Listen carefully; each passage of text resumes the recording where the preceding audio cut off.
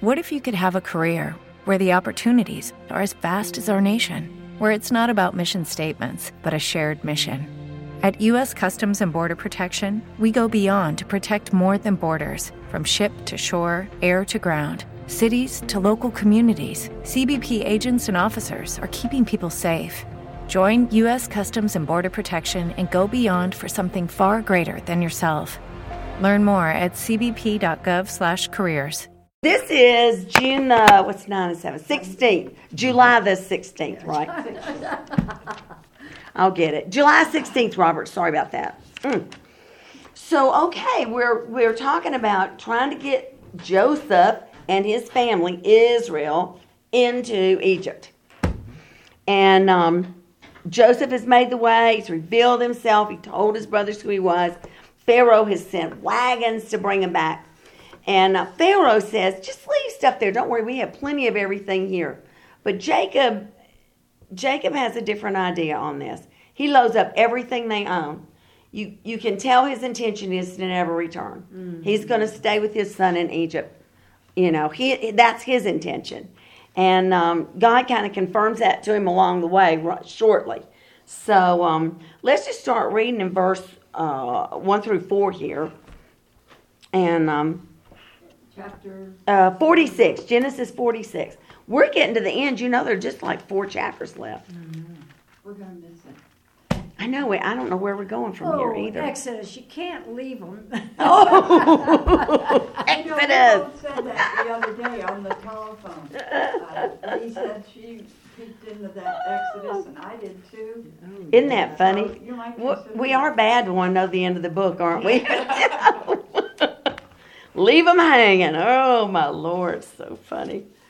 Well, okay. We'll think about that. Yeah. At least get it jacked up a little bit. It wouldn't be bad to just go Exodus, would it?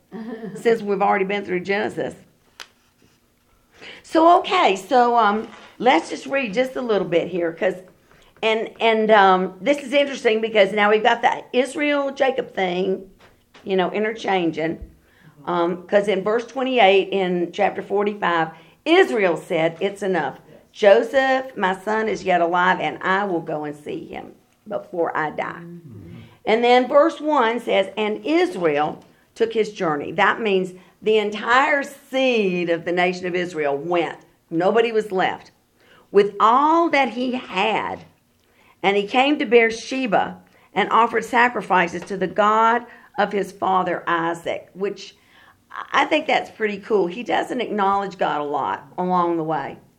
But when he gets to Beersheba, which is where his dad had grown up and lived and where Abraham had grown up and lived in that area, he stops and offers sacrifices. Now, I have to remind myself, I don't know if you do, but, when I think sacrifice, I always think law.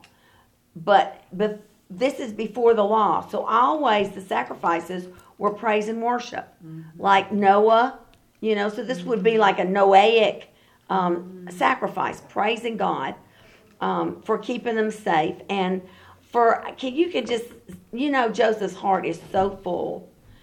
His whole family's been restored now. Yeah. The only one missing is Rachel, and but he's been restored. He is fully restored. His sons are all there. His family's all there. And they're heading for deliverance. They're not staying in the famine. They're not in anguish anymore. They're heading for a promise, for hope, for the promise of some deliverance here from all their troubles. And so I can imagine how full Jacob's heart must have been. And I appreciate that he did recognize that it came from God's hand. Mm-hmm. I mean, in spite of him, in spite of everything he did, he's at least grateful that all this came from God's hand. Couldn't have come any other way. And I'm sure the sons told him what Joseph said. That what God had meant for evil, what was meant for evil, God had turned for good to bring them deliverance. I'm sure they didn't squeal on themselves and say, what you guys did to me, what we did to ours. I'm sure they didn't do that. But don't you know that they did share with him that even though it was awful what happened to Joseph, God's turning this into something good. Mm-hmm. And so I'm sure he was just so full-hearted there. And so after he offers the sacrifice in verse 2, God shows up again. in a personal and intimate way. As far as I can see, this is really the last time that God's, pointedly shows up with Jacob before he dies. But this is a sweet encounter to me. And I'll tell you why in a minute. But verse 2, and God spoke to Israel in the visions of the night. And he said, Jacob, Jacob. And he said, here I am. And he said, I am God, the God of your father. Fear not to go down into Egypt, for I will there make of you a great nation. And I'll go down with you into Egypt, and I will also surely bring you up again. And Joseph shall put his hand upon your eyes. In other words, you'll go to sleep right there. Mm-hmm. And Joseph will be present. Mm-hmm. When you go home, Joseph will be there. But don't worry, I've got it. But the thing that just starts it off for me is in that first verse, they talk about Israel. God appears to Israel in the night. But then he says, Jacob, Jacob. Yeah. It goes from just talking about the promised seed, the covenant man, to this personal, this desire that God has for this personal intimacy with Jacob. The Hebrew scholars especially will tell you, when you repeat a name, it's almost like a term of endearment. Because sometimes, you'll grab your kids, like I'll grab Wendy and go, oh, Wendy, Wendy, Wendy, I just love you to pieces. The more you repeat it, it's like a term of endearment. And so the Hebrew scholars say that he was saying, oh, Jacob, Jacob. My little Jacob, Jacob, Jacob. That kind of an endearment, his heart, and I'm sure God's heart's full too because he can see ahead what's going to happen. And Jacob's finally on the right path. And I'm sure he's rejoicing because Jacob's rejoicing. When their little hearts are happy, when your kids' hearts are happy, your heart's happy too. So that's a sweet way to put it, I thought. Not just saying like, Jacob, Jacob, wake up, I got something to tell you. But rather a repeat as in like an endearment. Jacob, Jacob, my little Jacob. Listen to me. Don't be afraid to go into Egypt. And that's a thought. You go, why would he even think about fear, of being... Well, let me just back up a minute and say this because I thought this was kind of a shock. John Gill and several other Christian authors put a spin on it for the law. Like he started out saying Israel, but when he started talking to him, it was Jacob, Jacob, to remind him of his low estate. Now, to me, that didn't sound right, and I don't buy that. But you'll find that in some of the writings if you start to read about that. And I thought, no, that's living under the law, and Jacob wasn't under the law. His estate was the estate of his father and his grandfather. He was the third link in that covenant. I am the father of Abraham, Isaac, and Jacob, and the God of Abraham, Isaac, and Jacob. So I kind of didn't buy that, but I just want to throw it out there because if you're reading about some of this stuff on the side, you might find that. And so if you do, you can pick what you want, but to me it just didn't ring true. In any way, it just sounded like the law. So anyway, he says, I'm the God of Isaac. So he's reminding Jacob. He said, Jacob, this promise was made not just to you, but to Isaac through Abraham. And I want you to know that covenant, those promises I made with Isaac and Abraham, they're still good today. And I'm going to use you to get it done. Mm-hmm. And so I think that assurance for Jacob was important. But then he says, don't be afraid to go to Egypt, which I thought, why would you be afraid to go to Egypt?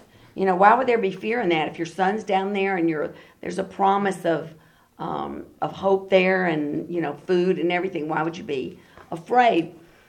It didn't dawn on me till I started reading, some of the writings. But, first of all, Isaac, his dad, went through a famine. And God forbid him to go to Egypt. God said, don't you go down. You stay in Canaan, and I'll take care of you there. So, there might have been that remembrance because he would have been a kid then in that famine. And maybe he was worried that he wasn't doing the right thing. I don't know why he would worry now about not doing the right thing. Lord knows he's done enough on his own, But Targum writers think that maybe he heard from Abraham about the covenant promise. If you go to just Genesis 15 real quick, this is what the Hebrew, the Targum writers think.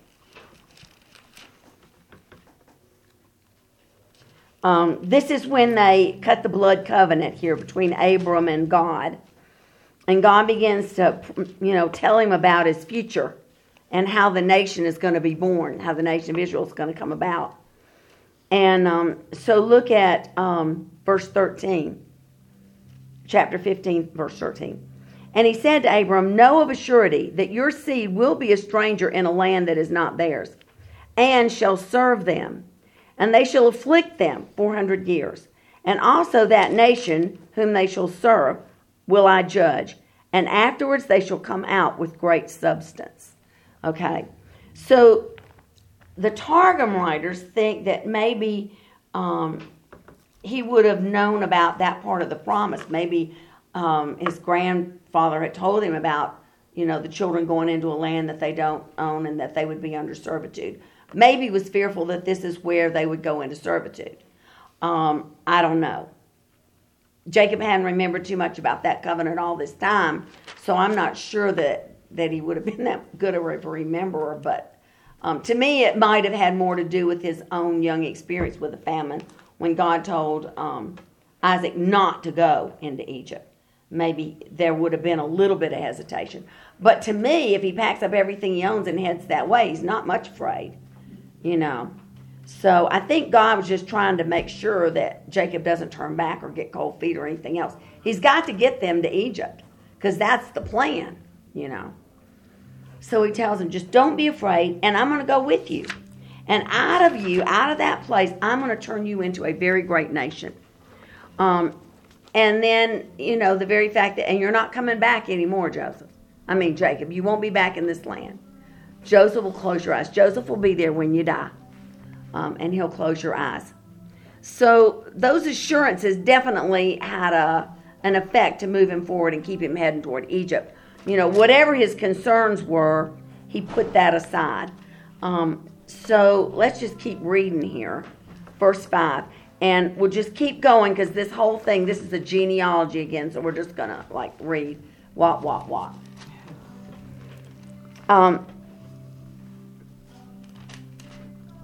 Verse 5.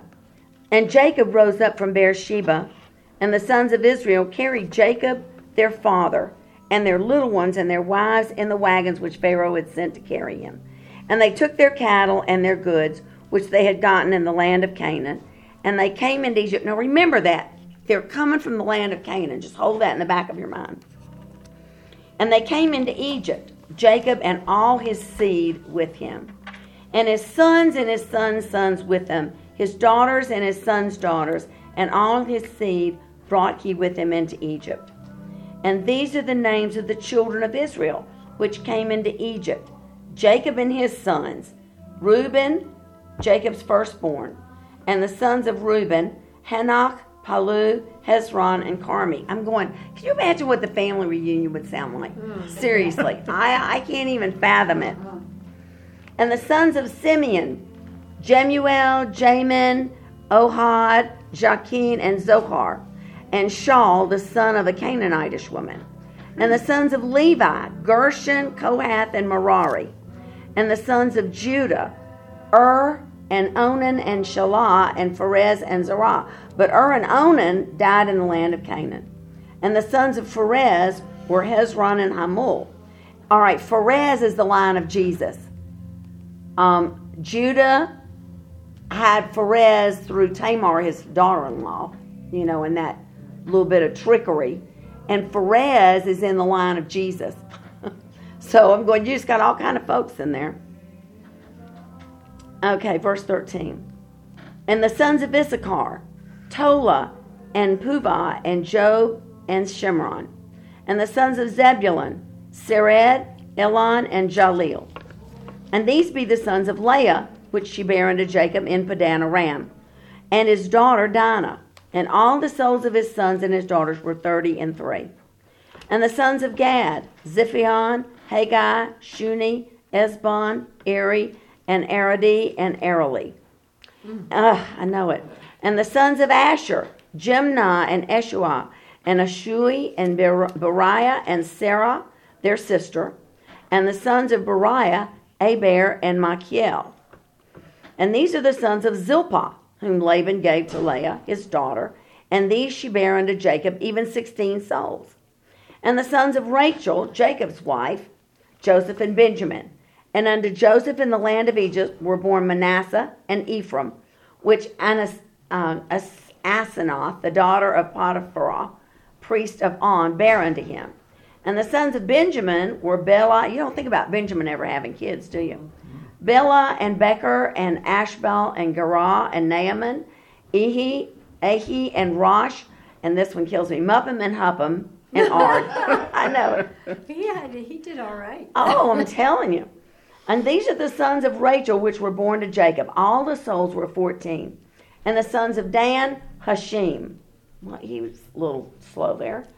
And the sons of Naphtali, Jaziel, Guni, and Jezer, and Shalim. These are the sons of Bilhah, which Laban gave unto Rachel, his daughter. And she bare these unto Jacob. All the souls were 7.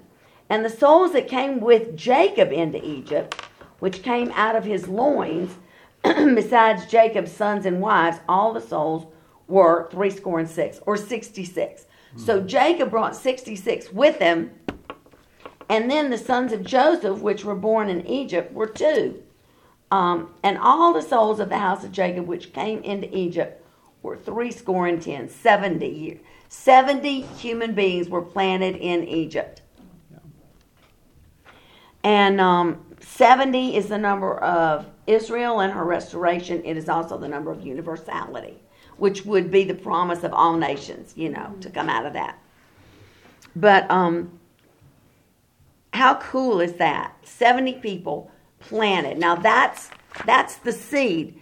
Goshen is the womb. In Egypt, where they were planted. And they lived in Goshen, and they grew in Goshen from a tiny seed to a great nation, over 3 million people, before they were expelled. And they went out with great birth pangs, if you think about it. I mean, if you're just looking at the parallels here, the seed was planted in Goshen. And when that nation had grown to a full nation of 3 million plus or minus, then there were great birth pangs in Egypt to birth her. I mean, all those plagues that came on her, one after the next, each one more severe than the one before it, until the death of the firstborn son, at which time Israel was expelled as a nation, birthed out of the world, and became a great nation. So kind of a cool way when you look at it, that was set up that way.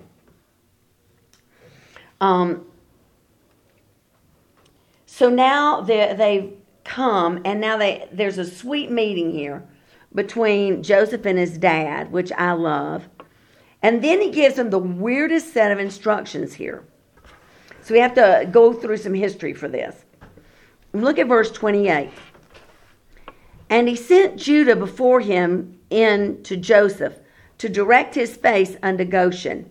And they came into the land of Goshen. So Judah went, found Joseph. Joseph helped them get to Goshen, where they were supposed to be. And this was in Joseph's mind, so kind of keep that. Joseph wanted to give them the best place. I've got a map here. Let me see if this is the one I'm looking at. No, shoot. Don't you know I left the map at home? But if you think about the Nile River, just think about the Nile. And think about Egypt, okay? Egypt is kind of shaped a little bit like this. And the Nile kind of runs right down the middle of that spine. There's some land, Egyptian land, on the east side of the Nile. It's called the Delta. And then the rest of Egypt, moves over toward Africa, toward Africa. But right at the top of the Nile, there's a V where the river kind of splits. And there's a big tributary that comes off of the Nile there. So it looks like a V. And in that V and around that V is where Goshen is. Yeah, which and that V is where Goshen is. And so it's, you know, you have the overflow of the Nile proper, you have the overflow of the tributary proper, so that there's a lot of rich, fertile ground. Now, as the famine got worse, the cattle would have to graze closer and closer to the river. You know, there's no doubt that the land would have dried up. But because there was the tributary there and the river, all that land up there in north would have been the northeast corner of Egypt, if you want to put it that way. It was a good place for them to be. And Joseph had that in his mind from the beginning. I'm going to put them in Goshen. It's the best grazing land there is. Plus, two other things. Some historians think that Joseph may have lived in On, because that's where his daughter-in-law is from. And On was just right down the road from Goshen, which would have put him close to his dad. Whether he really did live there, I don't know. But there's that thought, too, that he was close. And then the other thing that makes Goshen such a good place is that it's right on the, you know, it's right up by the Mediterranean. It butts up to the Mediterranean. And it's right along that curve heading toward Israel, so that it's a quick escape. Even if the Egyptians came after them or somebody else, it's a quick route back up to Canaan, you know, back to their homeland. It's easy to get out from there.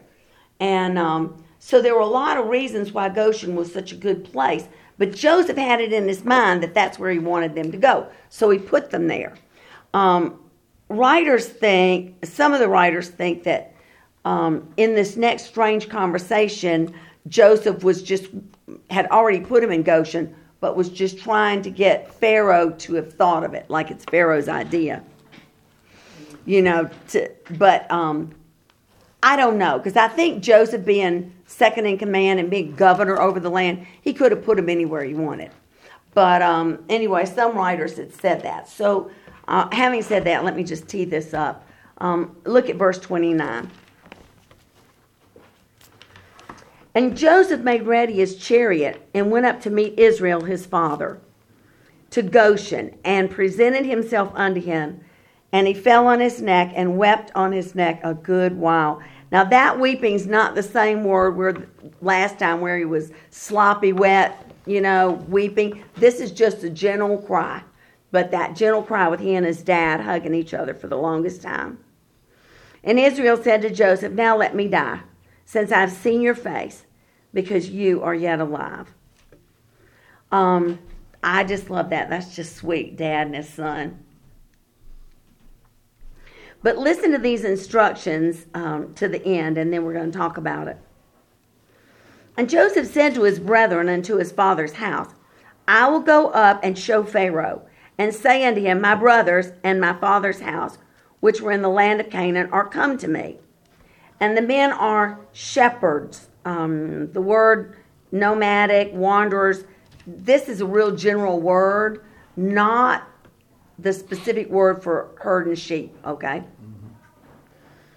For their trade has been to feed cattle, and they have brought their flocks and their herds and all that they have. And it shall come to pass when Pharaoh shall ask you and shall say, what is your occupation? You shall say, your servant's trade has been about cattle from our youth, even until now, both we and our fathers, that we may dwell in the land of Goshen. For every shepherd, and that word literally is about shepherding, is an abomination to the Egyptians. Yeah. And you go, what? How can that be? So we're going to talk about it.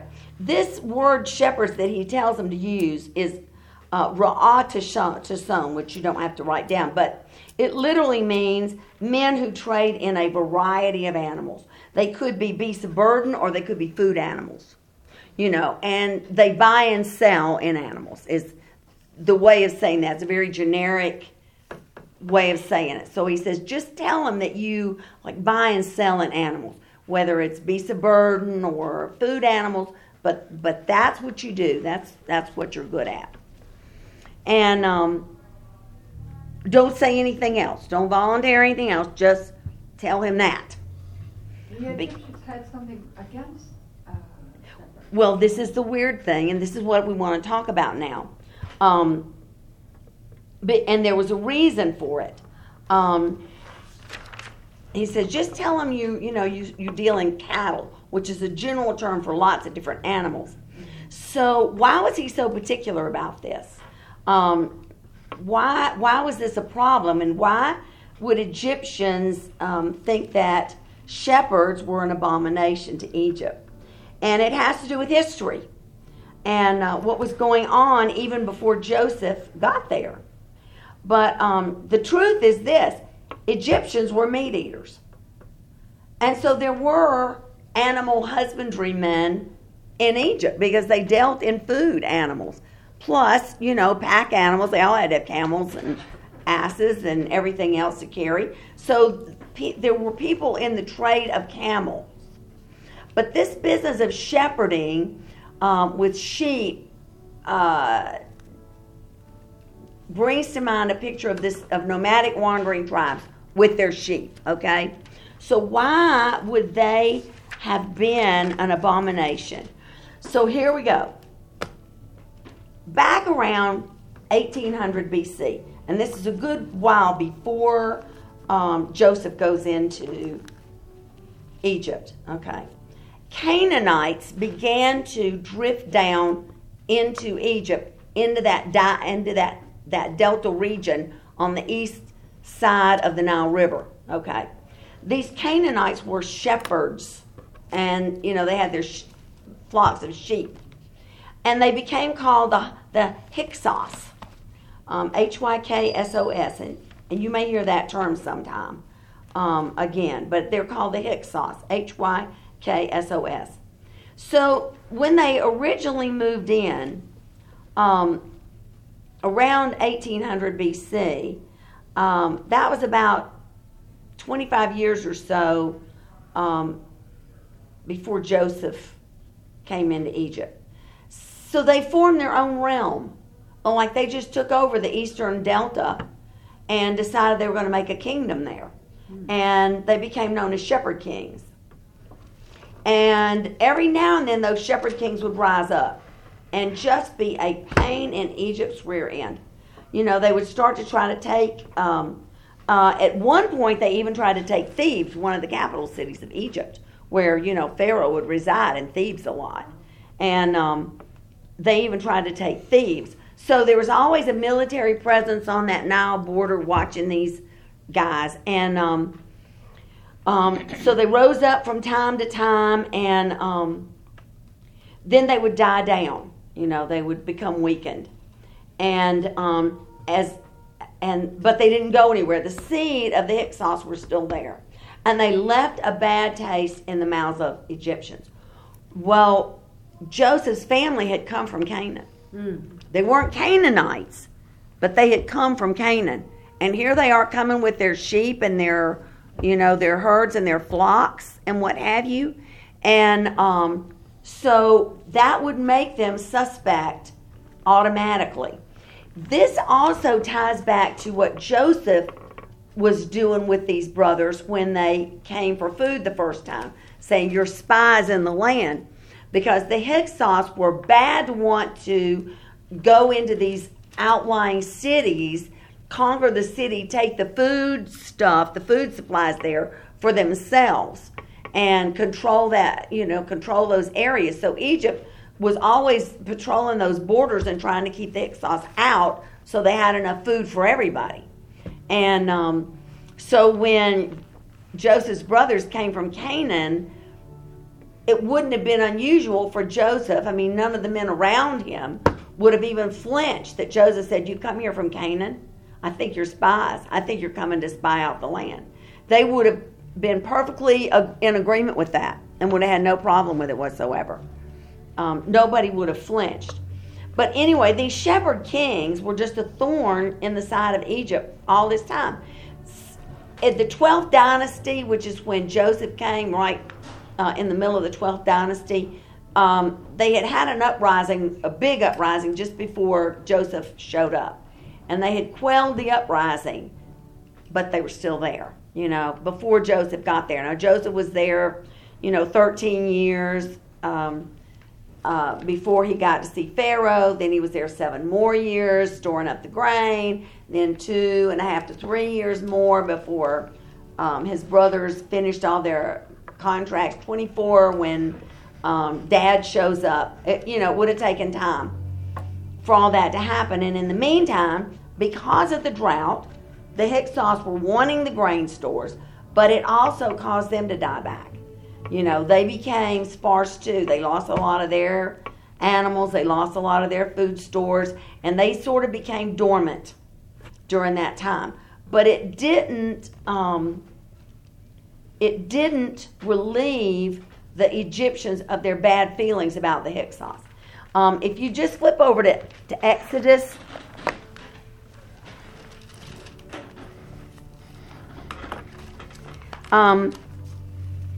this is the beginning of their enslavement too. This is right toward the end, about 100 years out from when Israel is freed. Okay, Joseph's been dead about 300 years, give or take a year or two, and the Hyksos begin to rise up again. What happens is Joseph, when he dies, he has built up Egypt. We're going to read that in a few minutes, to a very strong level. And then the 12th dynasty ends, and here comes the 13th dynasty, and there's just one sorry king, a pharaoh after another. And they bleed the nation, and they break it down. Things just fall apart. That's why when Israel was enslaved, they're working on the city of Ramses. Ramses was there, but it was falling apart.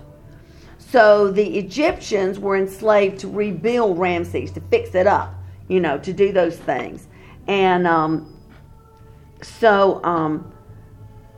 it wasn't that they were building a brand new city. They were just trying to put back together what these ridiculous pharaohs had done to it. So now you have a king that comes. He's 300 years out from Joseph. He doesn't know Joseph. He doesn't know anything about the history of Joseph. But the Hyksos have been a pain in his rear end too, just like they've been for everybody's. And because they were weak, the shepherd kings were getting to be an issue again. Okay? And so there's a great fear here in this king. Look at verse 8. Oh, verse 7. What chapter? Chapter 1 in Exodus.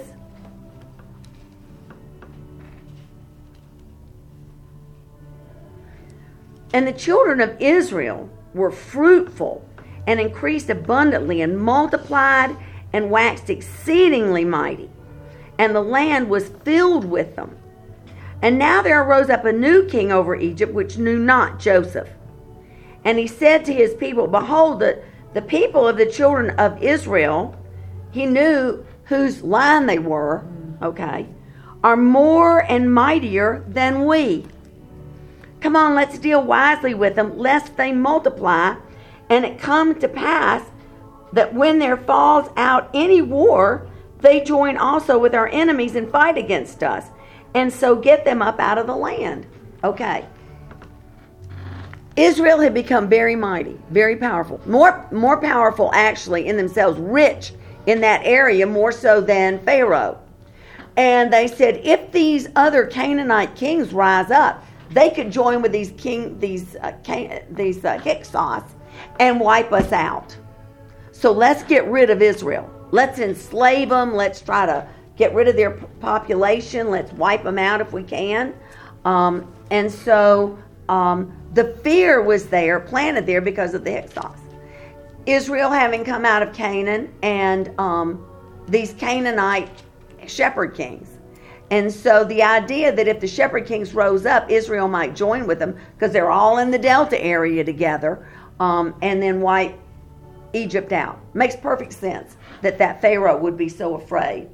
And so therefore begin to enslave Israel to try to break them down and wipe them out if he could. So that's kind of the history of these Hyksos.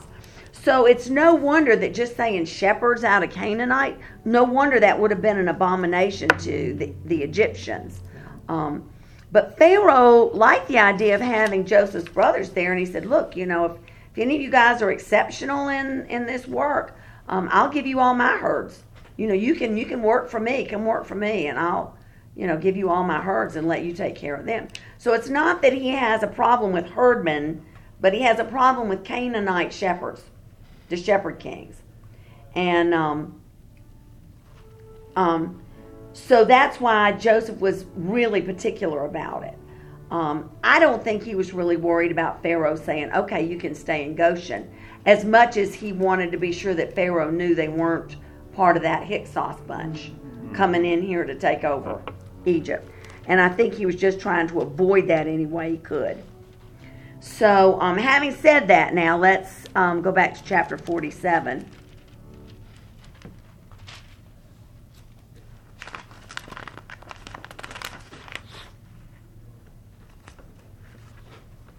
Okay.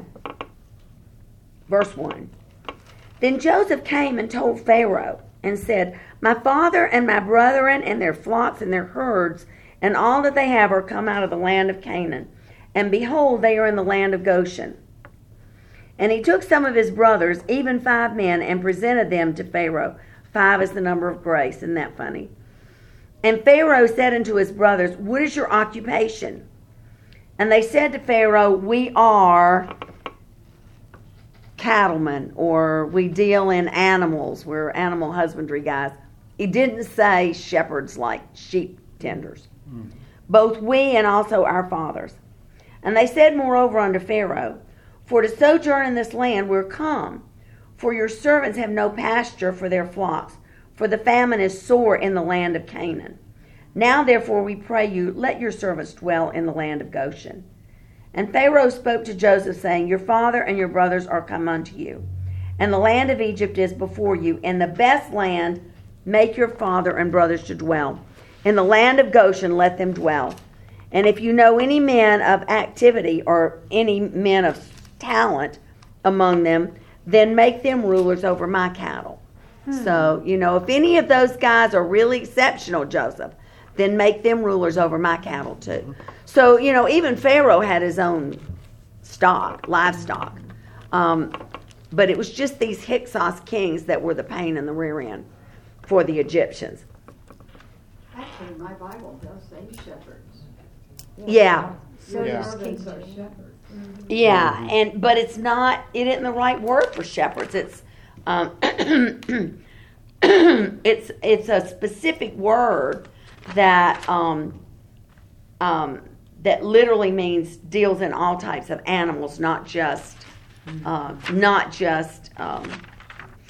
Lambs or sheep. right, not lambs and sheep, right, but all kinds of animals. So it would be men who trade in a variety of animals. And it's actually a little phrase, ra'atason, instead of just being one word. And it literally means, that in general, taking care of animals.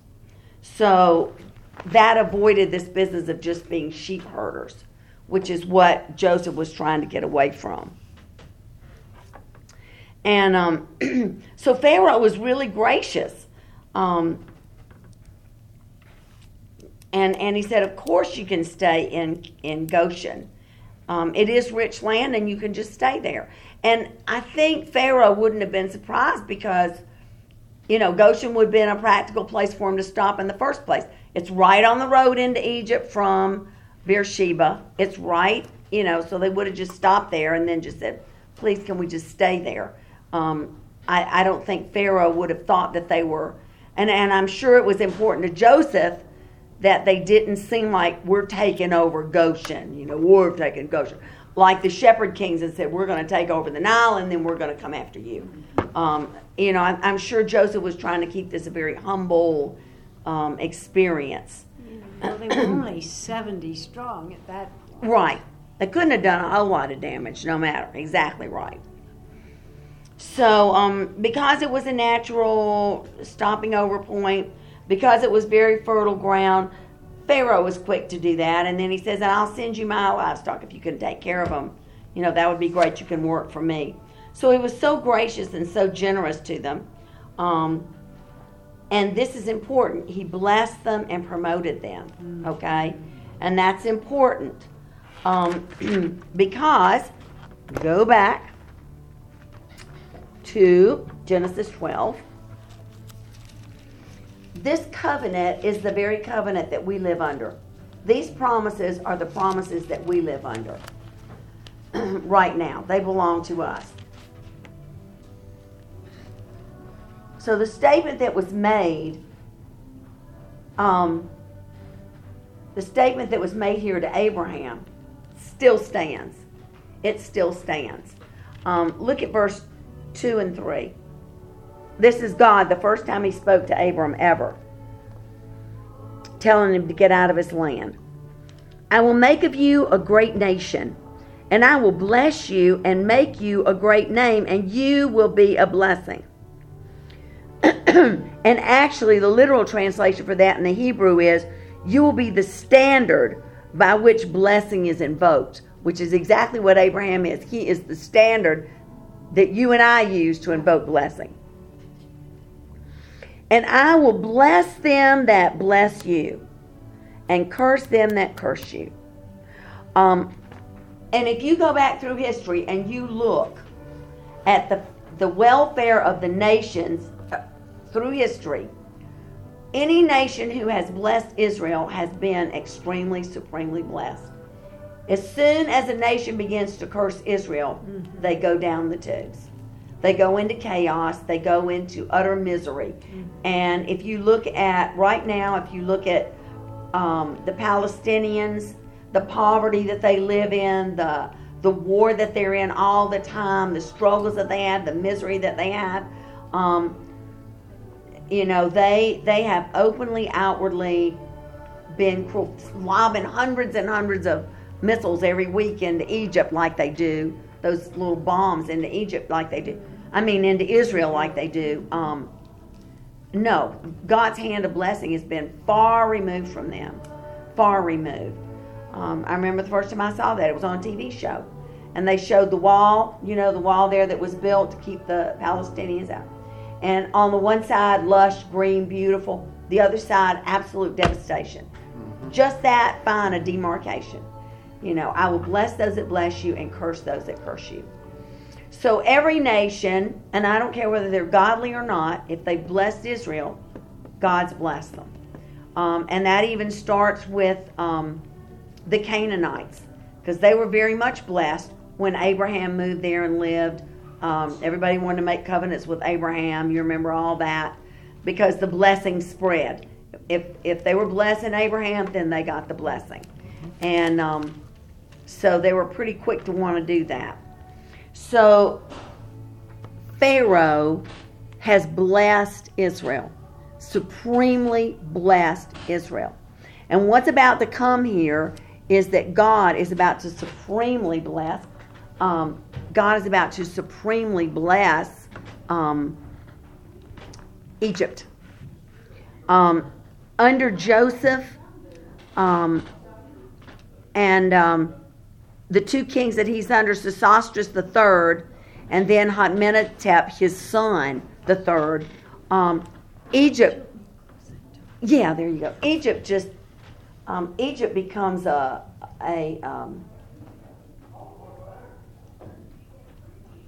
popular place right here. Egypt now becomes like a superstar nation, and you'll see it how Joseph's management so under the hand of God blesses Pharaoh.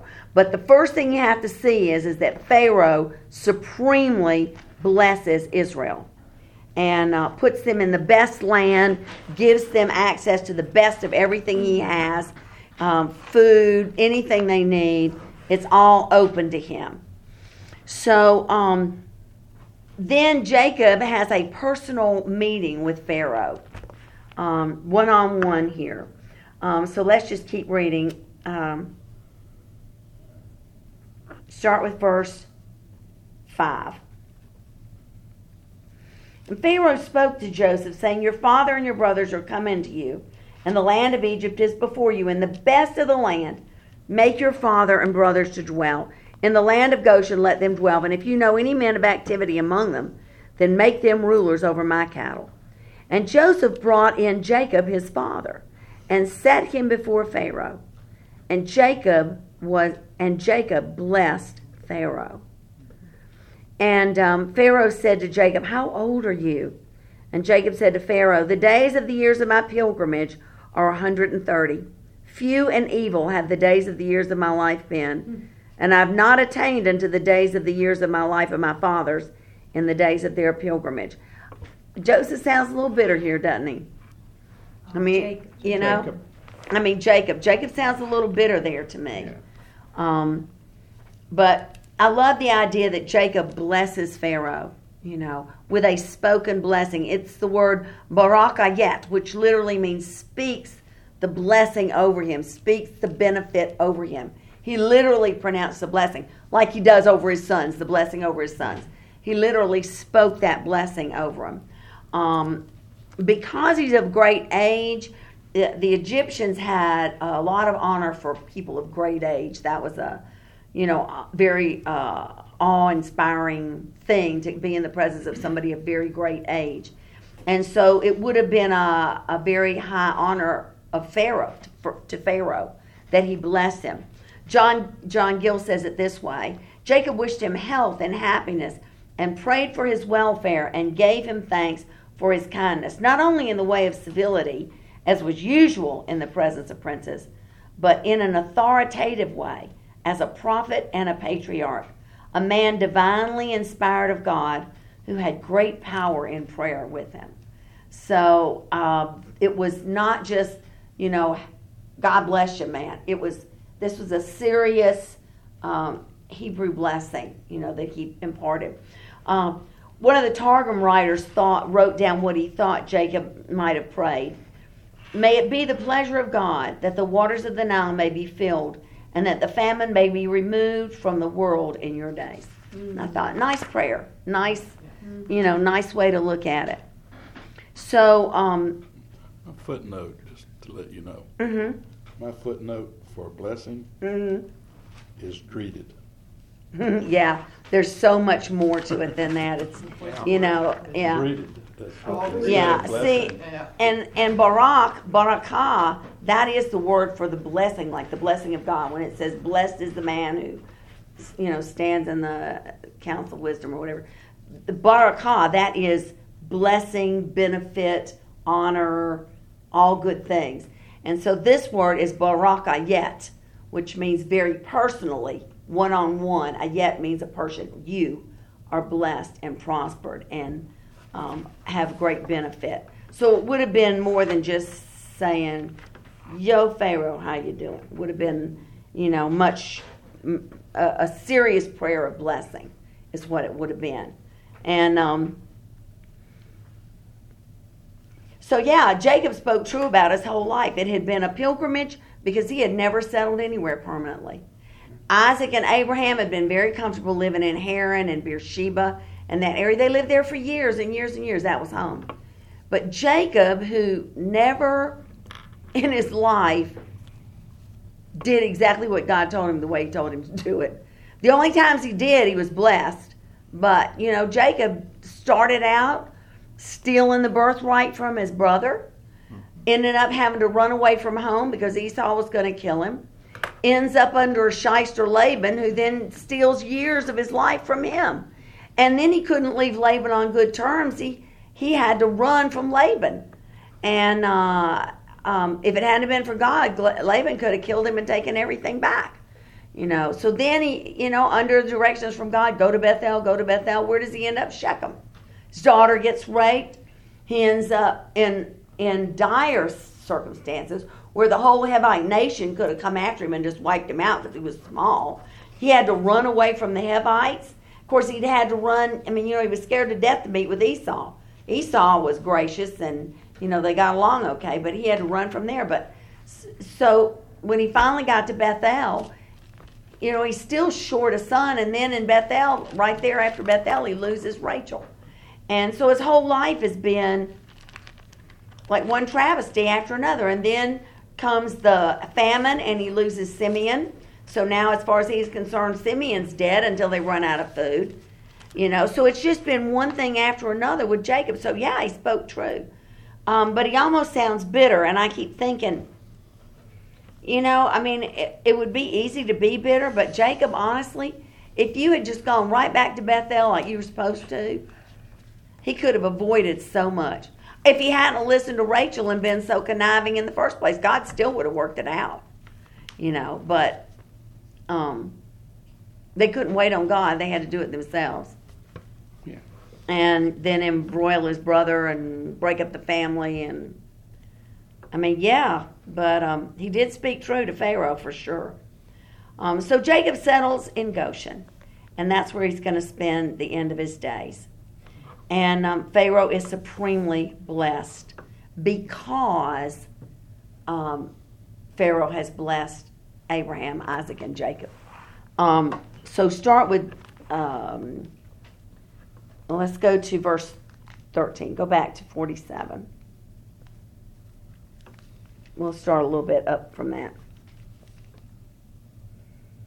And let's just read the encounter. Start with verse, where do I want to start? Let me just see.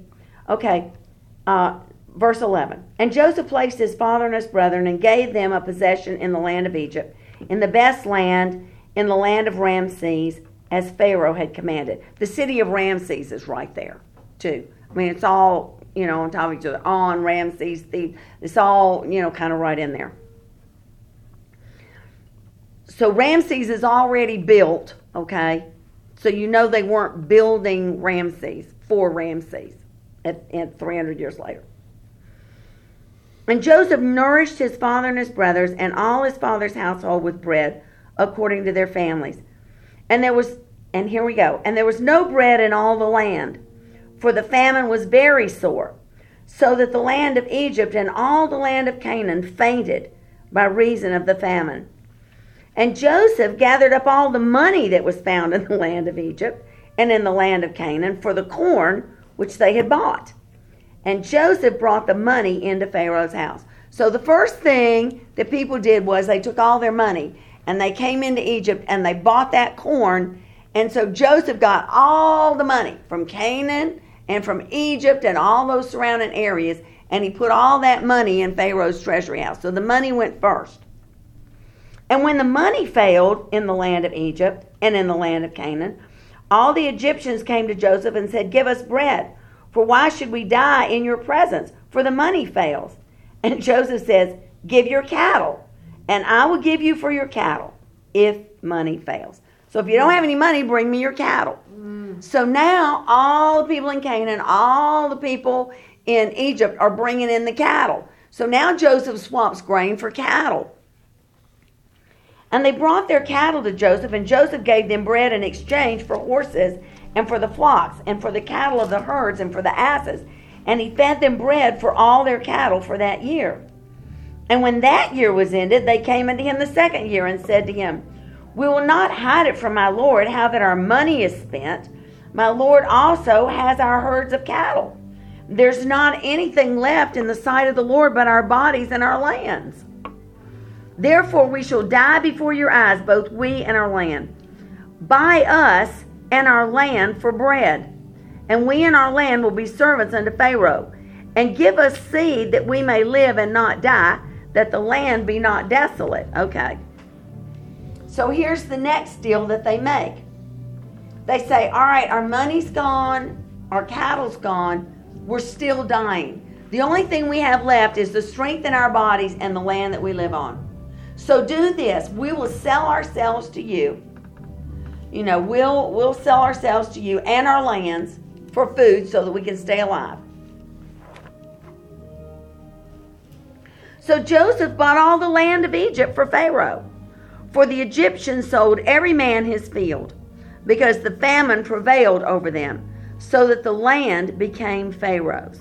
So now Pharaoh, in this 7-year famine, manages to gather all the money, all the gold pieces, all the money in Egypt and Canaan. Then he manages to gather all the cattle, all the animals, livestock in Egypt and Canaan. Then he manages to take all the land of the Egyptians. They sold their land for food. So he ended up with the land. Now, Pharaoh is extraordinarily wealthy. He has everything.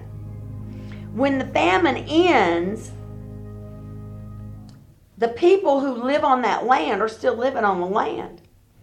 And Pharaoh gives them seed, and now he says, you're going to pay me a fifth or 20% of everything you raise. You can keep everything else, but 20% of that is mine. So the income keeps coming, you know? And Somehow, I don't know, that has always struck me as not very merciful. no, it isn't very merciful. But what else could Joseph do? Enrich the man who is blessing his family. I'll bless those that bless you and curse those that curse you. The people in that nation specifically had not blessed Israel. But Pharaoh personally had blessed Israel. So Pharaoh personally is blessed because he was so gracious and good to Joseph and so gracious and good to Joseph's family. So Pharaoh himself is personally blessed. And Joseph sees to it that he is. Well, you know, that's just kind of the way it is. Whoever you work for, even in this day and time, you know, your purpose is to bless your boss. Whoever that is, that's your purpose. Because they blessed you with the job, your job is to bless them. You know, pray for them like Jacob prayed for Pharaoh. Bless them with the work that you do. Joseph did excellent work, excellent job. He spent 7 years of hard work building all those storage sheds, setting aside all that food, getting it all there. And then Pharaoh, you know, sold it off. And he came out way ahead of things. Yeah, the people of Egypt paid a hard price. But because Pharaoh had been such a blessing, personal blessing to Joseph and then to Joseph's family, I will bless those that bless you. Pharaoh was supremely blessed. So the land became Pharaoh's. Now, verse 21. And as for the people, he removed them to cities from one end of the border of Egypt even to the other end thereof, which I think that was merciful. Take those people off their lands, move them into the city where the feed crops, you know, where the feed is, so that he could more easily take care of them, you know. Until the famine is over.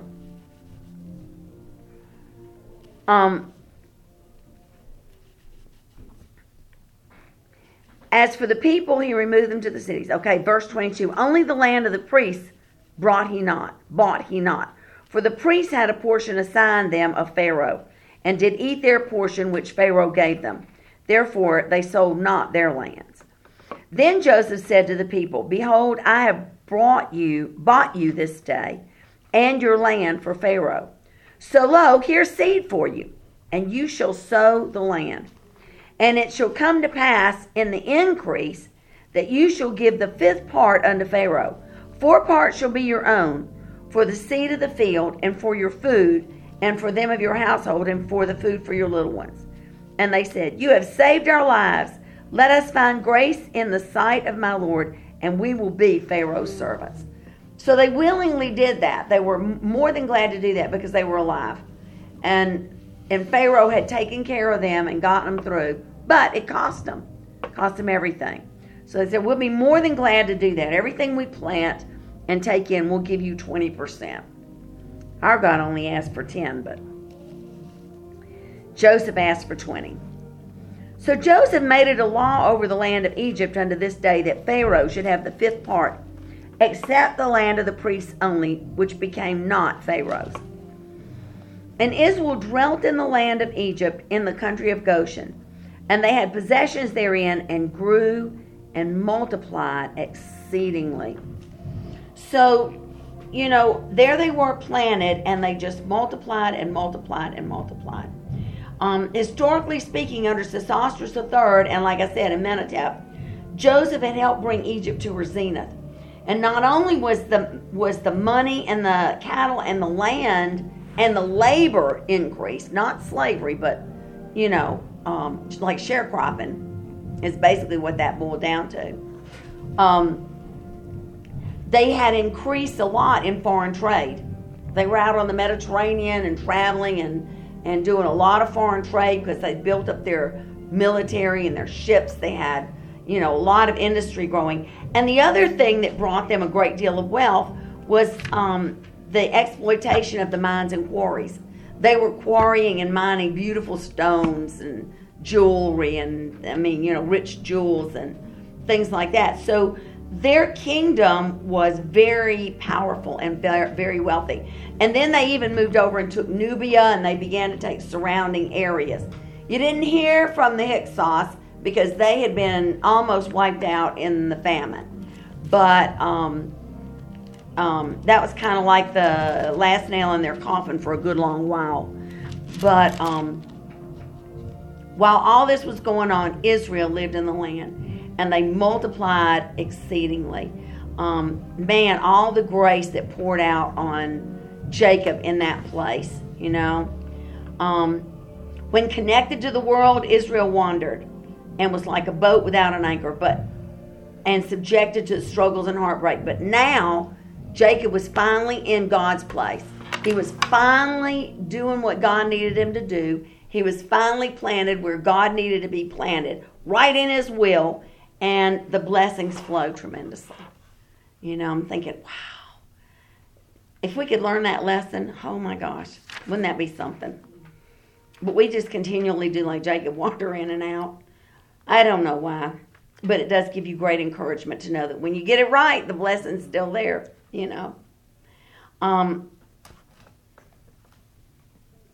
And this was kind of a cool thing to me because Jacob lived there. Go to the next verse. Jacob lived in the land of Egypt 17 years. So the whole age of Jacob was 147. I just read over that pretty lightly, and then all of a sudden it just hit me. Jacob was in the land with Joseph the last 17 years of his life. The first 17 years of his life, Jacob nourished Joseph. The last 17 years of Jacob's life, Joseph nourished Jacob. Is that cool or what? I saw that and I thought, oh my gosh, that's 17-year period. So now Joseph gets to nourish and bless his dad the last 17 years. Thought it all goes around, doesn't it? It makes a perfect circle. So cool. Okay, so we're coming up right on the end of Jacob's life. He hasn't spoken the blessings and all over his sons yet. But he knows he's getting ready to die. He's 147, and he knows it's getting close. And in his heart, he does not want to be buried in Egypt. He wants to be taken back to Canaan and planted in Machpelah, where Abraham and Isaac are buried. He wants to be buried there. And I think, isn't that prophetic, really? Jacob, the seed, comes into Egypt. And they sit there, for 430 years. And then they multiply into a great nation. Now, Jacob, the seed of Israel, is going back and is planted in Canaan. So that 430 years later, after he dies, the rest of the seed then follow him to Canaan to take the promised land. I thought that's kind of a cool thing too. When I thought about that, wow. So Jacob has gone before the great nation of Israel into Egypt, and Jacob has gone before the great nation of Israel before its birth back into Canaan, where Israel's going to go and take the promised land someday. And his seed's already planted there. Jacob's already planted there. So it's pretty cool. Abraham, Isaac, and Jacob are already ahead of them in the land that's going to belong to them. So I just thought that was kind of a cool thing too. So let's just read, because this is an interesting oath. This is a really important oath to him. I've only seen this one other place in the Bible. So verse 29. And the time drew nigh that Israel must die. And he called his son Joseph and said to him, If now I have found grace in your sight, put, I pray you, your hand under my thigh, and deal kindly and truly with me. Bury me not, I pray you, in Egypt. But I will lie with my fathers, and you will carry me out of Egypt, and bury me in their burying place. And he said, I will do as you have said. And he said, Swear to me. And he swore unto him. And Israel bowed himself upon his bed's head. Okay. This is an oath that Abraham made his servant swear to when he went out to find a wife for Isaac. It's the only other time I've ever seen this in the Bible, but it's a practice still in the Middle East. But if you want an oath that is to death, if you want somebody to promise an oath to death, an oath they can't get out of, the person that is going to make the promise kneels down on the ground, gets as close to the ground as he can, because you have to get really low on the ground to put your hand flat on the ground with your palm up. You're stooped over even from the kneel. You're almost face down on the dirt to get your hand down that low. And the person who is asking the oath puts his knee in the palm of your hand, that's pretty painful. And he puts the weight of his thigh in the palm of your hand so that literally a person in that position cannot escape. So this is an oath that you cannot escape from. If you make this oath, you're going to have to fulfill this one. You absolutely cannot escape it. And so Jacob kneeled down and put his knee and his thigh in Joseph's hand. And he said, "You will not bury me in Egypt. You will take me back to my fathers." And he said, "I will." And he said, "No, you swear it. Swear that oath to me." He made him swear it, with his knee and thigh in the palm of his hand. And put your knee and your thigh in the palm. Kneeling right down. Put your full weight in the palm of somebody's hand. That's a painful place to be, Mm-hmm. But Within you just kneel down. Like if the person's on the ground and their hand is like this, okay, then you're just going to kneel down and put your knee and your thigh right in the middle of his hand. So you'd be kneeling on the ground. Yeah, they do. Yeah, I mean, it's still practice. It's a custom in the Middle East today. Every now and then people talk about, they still say it happens. But yeah, it's an inescapable oath. Yeah. And if you make that oath, you can't escape it, because with the full weight of somebody's body right in the palm of your hand, you can't get up.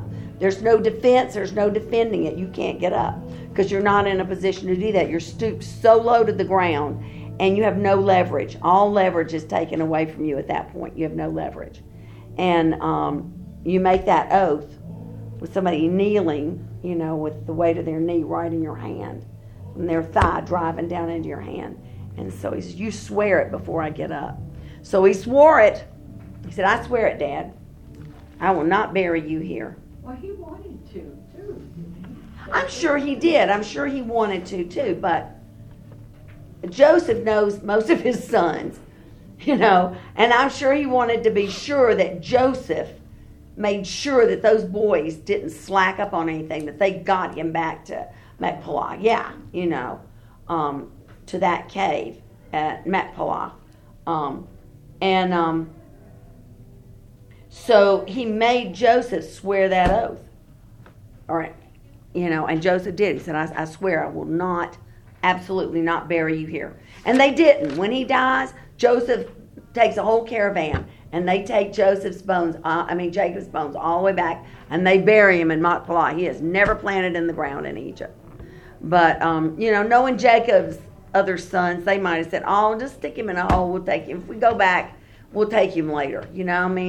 I'm sure Jacob would have had that thought somewhere along the way. But knowing Joseph, he made Joseph swear. Yeah, he made Joseph swear it. Because Joseph now, even though he was younger than the other brothers, was in the position of leadership. Yeah, he was in the position of authority, not his brothers.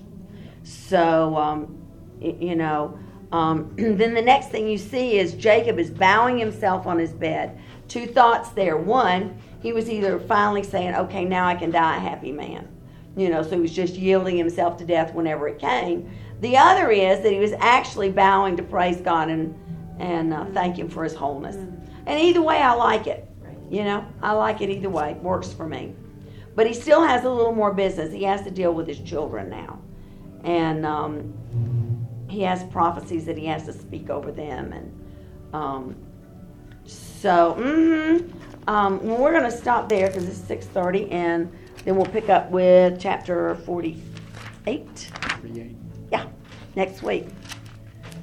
So Boy, that music is going to be nice tonight, isn't it? Whoa, I'm getting all pumped up about it. A question. Yeah.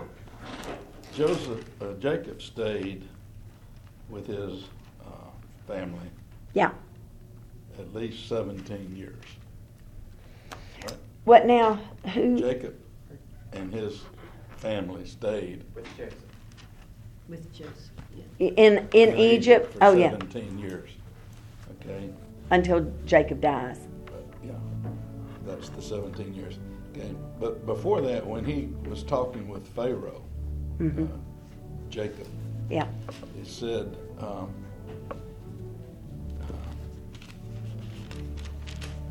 we have come to live here a while because the famine is severe in Canaan. Right. Okay. Verse 13. So evidently, after 7 years, the famine ceased, and the grounds and everything started to produce again. In your reading, was there any understanding as to why they didn't go back to Canaan? Well, because the land was rich, Joseph was there. It was a good place to live, and they stayed. God didn't tell them to go back, and so Jacob Weren't stayed. they near water? They're the best place possible, right there between two, right there with the Nile and river tributary from the Nile and that delta land. It was wonderful. So they just stayed put. Mm-hmm. But if the teaching of ancestry, would he not have known that his great-grandfather was told that they would possess Canaan? Well, he would have known the whole promise, and the whole promise says 400 years after they moved into a strange land, they would go and possess Canaan. So they were just sojourning. There was 400 years at least, and that's in, I don't know, Genesis 12, Genesis 15 maybe. Yeah. There's 400 years that, that has to transpire before. But short of the famine, his clan was doing really good back in Canaan. The reason they went to Egypt was to... Well, Jacob went to be with his son. Jacob packed up everything he owned. He intended to be there till he died. What his sons did after that, Jacob didn't have any say over. But he packed up and intended to stay his whole life. He didn't leave one shred behind in Canaan. He took everything he owned. So he intended on being there. And God said, you will die in Egypt. So he said, Joseph will close your eyes. And so he knew he was going to be there. He was going permanently. So whatever his sons did, they did. But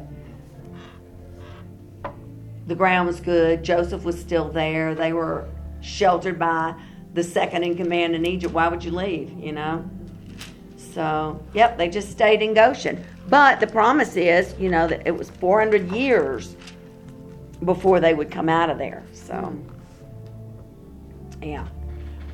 All right. Well, it's interesting. Yeah, I'm loving this. Thank you for my stuff. Neato. They took Jacob back right after he died. Yes. Mm-hmm. Yeah, they didn't leave him there. That's the promise that Joseph made to him. Yeah. They didn't want to leave him in Egypt. Right. Lucky Land Casino, asking people, what's the weirdest place you've gotten lucky? Lucky? In line at the deli, I guess? Aha, in my dentist's office.